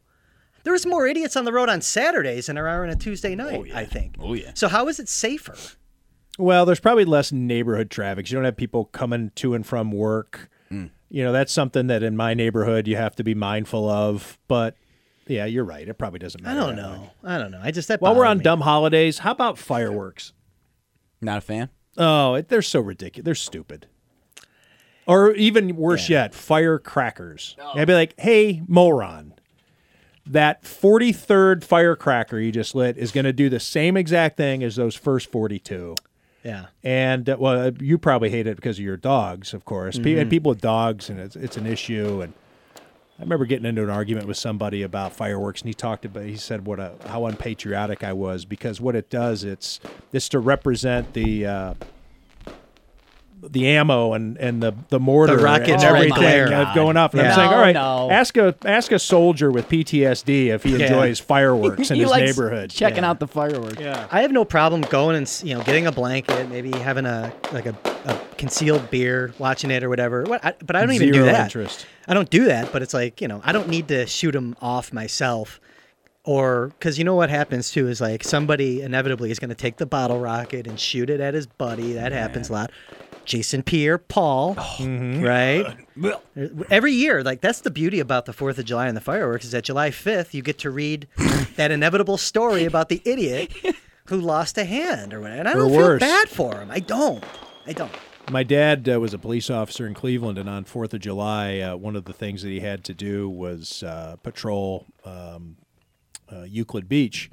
And he came across some kids, he and his partner, because it's back when you used to walk a beat, like back in the 60s and 70s, and you always had a part. He probably did have the billy club that he's flipping, whistling and helping out the... Top of the morning, Joe. That's right.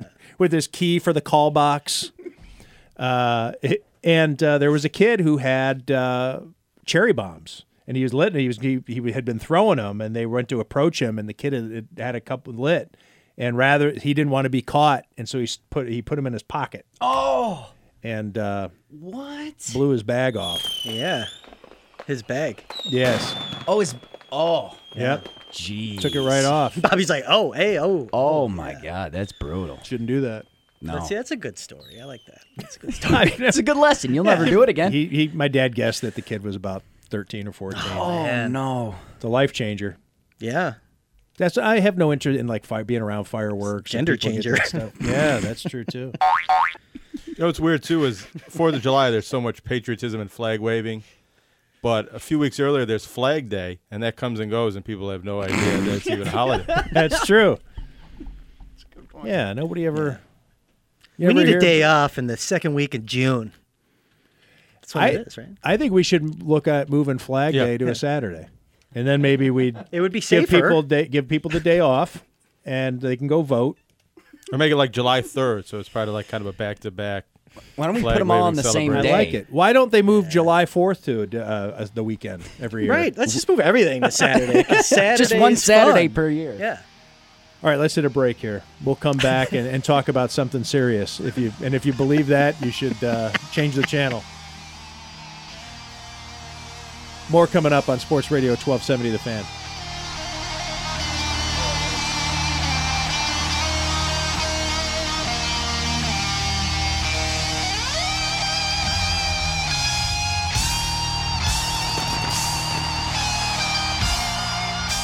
Sports Radio 1270, The Fan. These unintended indiscretions heard over the airwaves. I love this story because in this athletic piece, they called up OJ. It blew my mind that we can just call up OJ now, and you know who the big winner in this is? The Tim Graham Show. Pulled out. Gurgling. Such a vagabond he is, too. He's bounced up and down and gone all around. On Twitter at 1270, The Fan. Paid actors illustrating actual clients. Prior results do not guarantee similar outcome. Each case is unique. When a car Tim Graham Show, Sports Radio 1270 The Fan. Because what I'm looking for is something, I'm going to pop the old stuff out and put my stuff in it. The Tim Graham Show. Anywho. Sports Radio 1270 The Fan.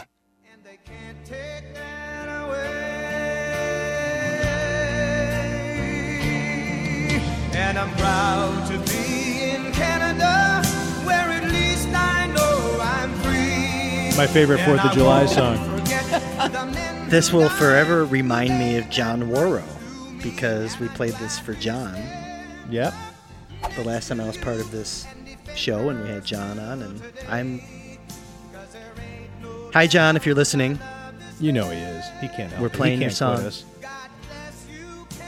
God bless you, Canada. They From sneezed. Detroit, I can Yeah. see you as a Yeah. lyric.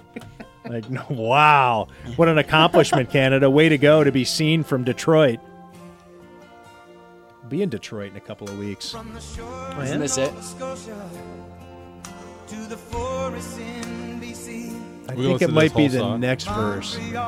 Oh, yeah. Well, let's see. Let's see if he kicks in right here with it. Detroit, we can see her. Oh, we can see her. See her. I'm watching the music video. Craig Rivet was on it. Damn. That's weird. He's on the video for this? He's in the video for this, yeah. Right at this point, he's in the video. On the Canadians. Neat. I thought it was like him in his boat in North Bay fishing or something like that. Or him on the Instigator. Yeah. Gee whiz. Anyways, Tim, you're going to Detroit?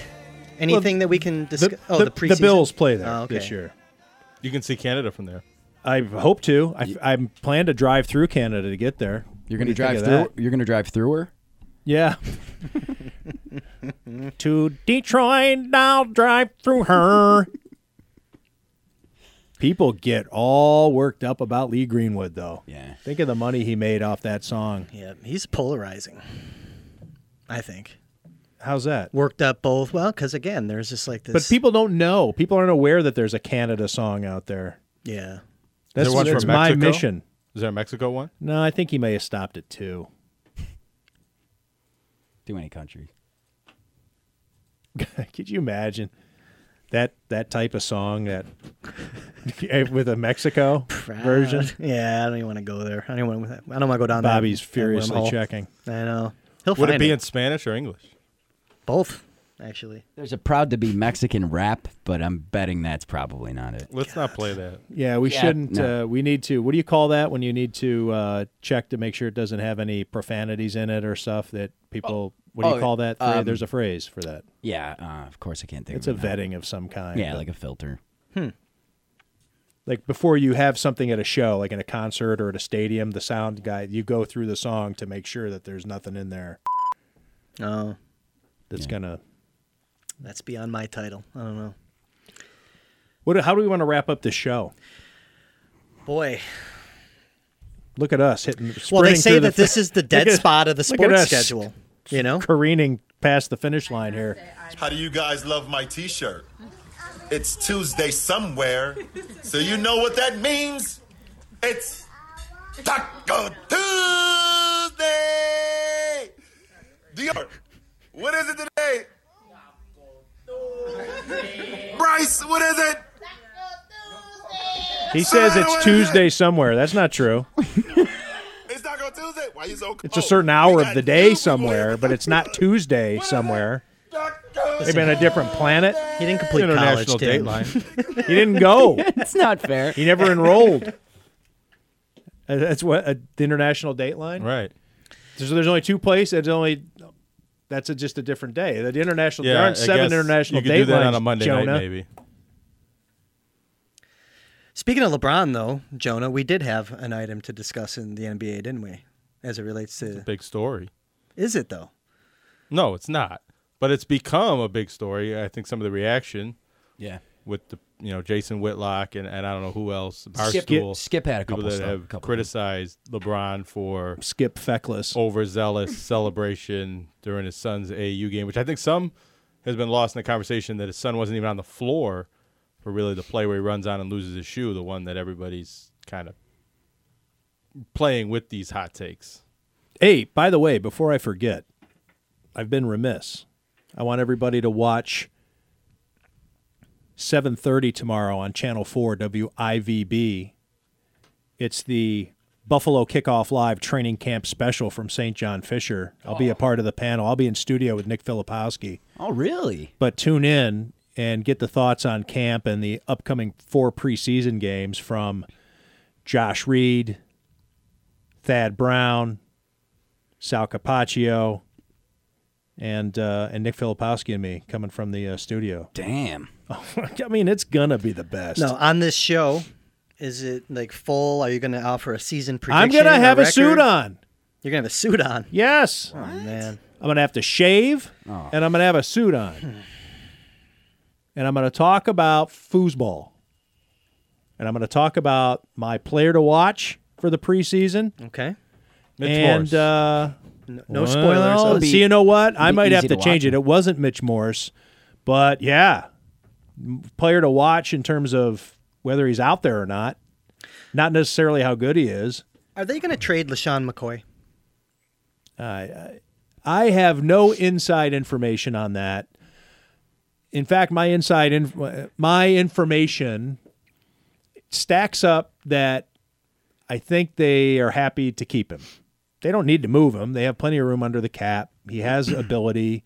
There are no guarantees with Frank Gore, even though they love what they see out of Frank Gore so far, that he is in shape, that he's ready to go, the leadership, the whole thing. But at his age, there are no guarantees.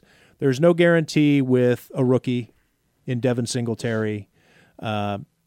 TJ Yeldon obviously has a proven track record as a reserve type back. He can help him out. Pass catcher, right? Sure. But I think that it's a classic by committee situation, and I think as of now, until one of the others can prove that they don't need LaShawn McCoy, I think they're happy to keep him. My opinion is that they need to move him. How many running backs did they roster last year? Well, that's a great question. And you also have to factor in what they're going to do at fullback. So Pat DeMarco, who is the only fullback in training camp, but has been doing a lot of moving around in some flex, tight end, H-back type things. Mm-hmm. They're moving guys around. They're even lining up tight ends in the backfield now in terms of like a pistol formation or a shotgun with a running back and a tight end on either side of the quarterback. So we're seeing some different things in camp. So DeMarco, is he the fullback that he's been the last couple of years? Maybe not. So that maybe factors in. You're going to need a running back like Sonoris Perry who can play special teams. So that's why a lot of people have talked about why give OJ's number 32 to a guy who's not even going to make the team. What an insult, or whatever it is. Sonoris Perry should make the team unless something strange happens. So I think, you're looking at 4 and plus whatever DeMarco is. Okay. Or maybe they get to a point where they decide, you know what, we're moving on. Well, it's going to be 5 with Perry. Plus DeMarco. Yeah, because you're not going to cut Yeldon. Right. I mean, you could, but it looks like why would you? I mean, he'd be scooped 5 up guys. like that. Did I miscount? Gore, McCoy, Singletary. Yeldon, Singletary, and then Perry. and so then 5. DeMarco. Yeah, so maybe 6. So one of them's on the bubble, Maybe right? 6. DeMarco plays special teams also. You need it. You got to have players. And DeMarco also was a captain last year. He's well thought of in that locker room. He's the NFL Players Association representative. He's not getting released. Well, unless they get to a point where they decide this offense doesn't need what this guy offers, or if, Pat DeMarco isn't a high-skill player. He's a grit guy. He's a blocker. He's a reliable player in a lot of phases of the game that you want that fullback to be. But if they get into a position where they say, or they're so thin at tight end that they say, we need a more classic H-back guy who can do a little bit more, they might have to let him go to bring in a different, a guy at so I don't know. I'm not ready to say that he's a lock to make this team, because there are some fluctuations going on there on the offense. And Brian Daboll's also doing some things that we haven't been used to, or he didn't do last year. So they may evaluate the personnel. They're going to evaluate the personnel differently this year compared to last year. We just don't know to what degree. But the health of the tight ends could probably play into the running back question, right? For sure. Because of this formation that you're talking about, the for pistol. sure. And, all kinds of different things that they're doing. They just need, need live bodies in practice right now. I think they're getting to the point where they're going to need to bring in just tight ends to run practices. This Dawson Knox guy, though, I remember watching just footage on draft weekend, and he seems like a player. I don't want to say, you don't want to put lofty expectations on there, but I know George Kittle was a 5th round pick, right? And just blew up out of nowhere. Does this guy have that same type of pass catching look to him in practice so far? Like a guy that could be a primary, garner some targets? And he's a player that the hope for the Bills is that the reason he didn't produce more at Ole Miss is because there were just too many people to get the ball to in that offense. And there are some things that we haven't really had a chance to see too much of him. He's been a little banged up. He was a third or third? I think it was a third. I want to say Dawson Knox. But either way, I know. It was third. Third. We're guessing now. Yeah, no, that's all right. Jerry, I almost called you Jerry. It's a long day. Tim, you brought up obviously with the fullback. What about if they get low on tight end and they get slim? What are they going to do if Daboll has some kind of idea to revamp the offense? And we're hearing some stuff. Maybe he might use some kind of New England tactics with, maybe double tight ends. Fullback. That's an assumption because absolutely. he coached tight ends with the New England Patriots. Yeah. But, he was with the Patriots for a long time before he became an offensive coordinator with Cleveland, with the Miami Dolphins. And it's hard to implement New York. It's hard. All right, let me stop for a second. See, we're all getting first game back, or it's I'm knocking the rust off here. Yeah. It's hard to replicate a New England Patriots offense if you don't have Tom Brady. Oh, absolutely. And they haven't had a slot receiver. They're still working. The Patriots, when they first got Wes Welker and then grooming the guy who was going to replace Wes Welker, that being Julian Edelman, having the guys on that team that, there is a system in place. So Josh Allen is almost like the antithesis of Tom Brady in that he's the that's a good way to put gunslinger. it. He doesn't have the touch, accuracy. Being a rookie, you hope he gets to this point someday, but the strength of Tom Brady is in, and you talk to opposing coaches or scouts, people who I trust, the thing about Tom Brady that makes him so special is that he can identify your weak spot on any given play, and he 99 times out of 100 will make the right decision, meaning there's always going to be somebody open. And sometimes players get into a position where a quarterback where he's got, I'm anticipating where this guy's going to be open or where the matchup's going to be, and they don't quite read the defense correctly, or the guy, the coverage is a little bit tighter than he anticipated, or whatever. There's all kinds of little variables. Whereas Tom Brady, you take a look at a play on film, and you say, okay, what is the play? In a perfect world, what's the best play to be made? Tom Brady makes it. He looks at the right guy and gets him the ball. Right. Mm-hmm. Whereas Josh Allen in his second year and the whole, being able to read a defense, he's seen everything or most things once. Tom Brady has gotten to the point where he's seen everything 1,000 times. Right. And he sees it. He can break things down in film. The things like with Peyton Manning that always said that he was able to do because he was such a great film studier. So Josh Allen's going to need a lot more experience to get to that level. So I think it's foolhardy to think, all right, well, Brian Daboll can just put it in because he's so used to it. Right. He can't the just personnel's implement it. not there, or the fact that they haven't been running it for a fifth year. A fifth straight year, whereas Tom Brady's been doing his for 19 straight years. This is something where Brian Daboll could come to the Bills with the exact – he might know every secret there is to the New England Patriots offense and what makes it work, but you can't just come somewhere and implement it. Right. Well, unfortunately. No, that's great you could have perspective, you could have every secret known to man, and you could know exactly what to do, but if you don't have the right pilot in the seat – or the right slot receiver to throw to, the right running back who has the versatility to block and run, which are things that Patriots running backs seem to excel at. Yeah. Sometimes you have a running back who can't block. He's a great running back, but he can't block. So he's got to come off the field on third down because he can't protect on the blitz. And so now one of your great threats is not on the field on the most important down of the series, which is what happens with Adrian Peterson. When Adrian Peterson was rushing for 2,000 yards or doing whatever it was, his awesome seasons, he wasn't on the field on third downs because he couldn't block. So even as great as they are, once you're a liability, that's the thing about the Patriots players. They find guys who are so well-rounded that they are not even at their weakest trait, they're not a liability. If that makes sense. Are we seeing chinks in the armor? Last question on the Patriots this year. Are we seeing a slowdown of that machine at all? I don't understand how you can subtract Rob Gronkowski and not get worse. Right. I think, and I've said this for 5 years now, I don't have a vote for the Associated Press Awards, but there have been times within the past 5 years where I would pick Rob Gronkowski to be the Patriots MVP over Tom Brady. Now, people think I'm stupid or think, how can you do that? Tom Brady makes Rob Gronkowski, blah, blah, blah, blah. I don't. I think that he is such a weapon. And, top 5 QB to receiver hookup for TDs all time, right? And he's not even a receiver. And Mark Clayton. And he can block. Yeah.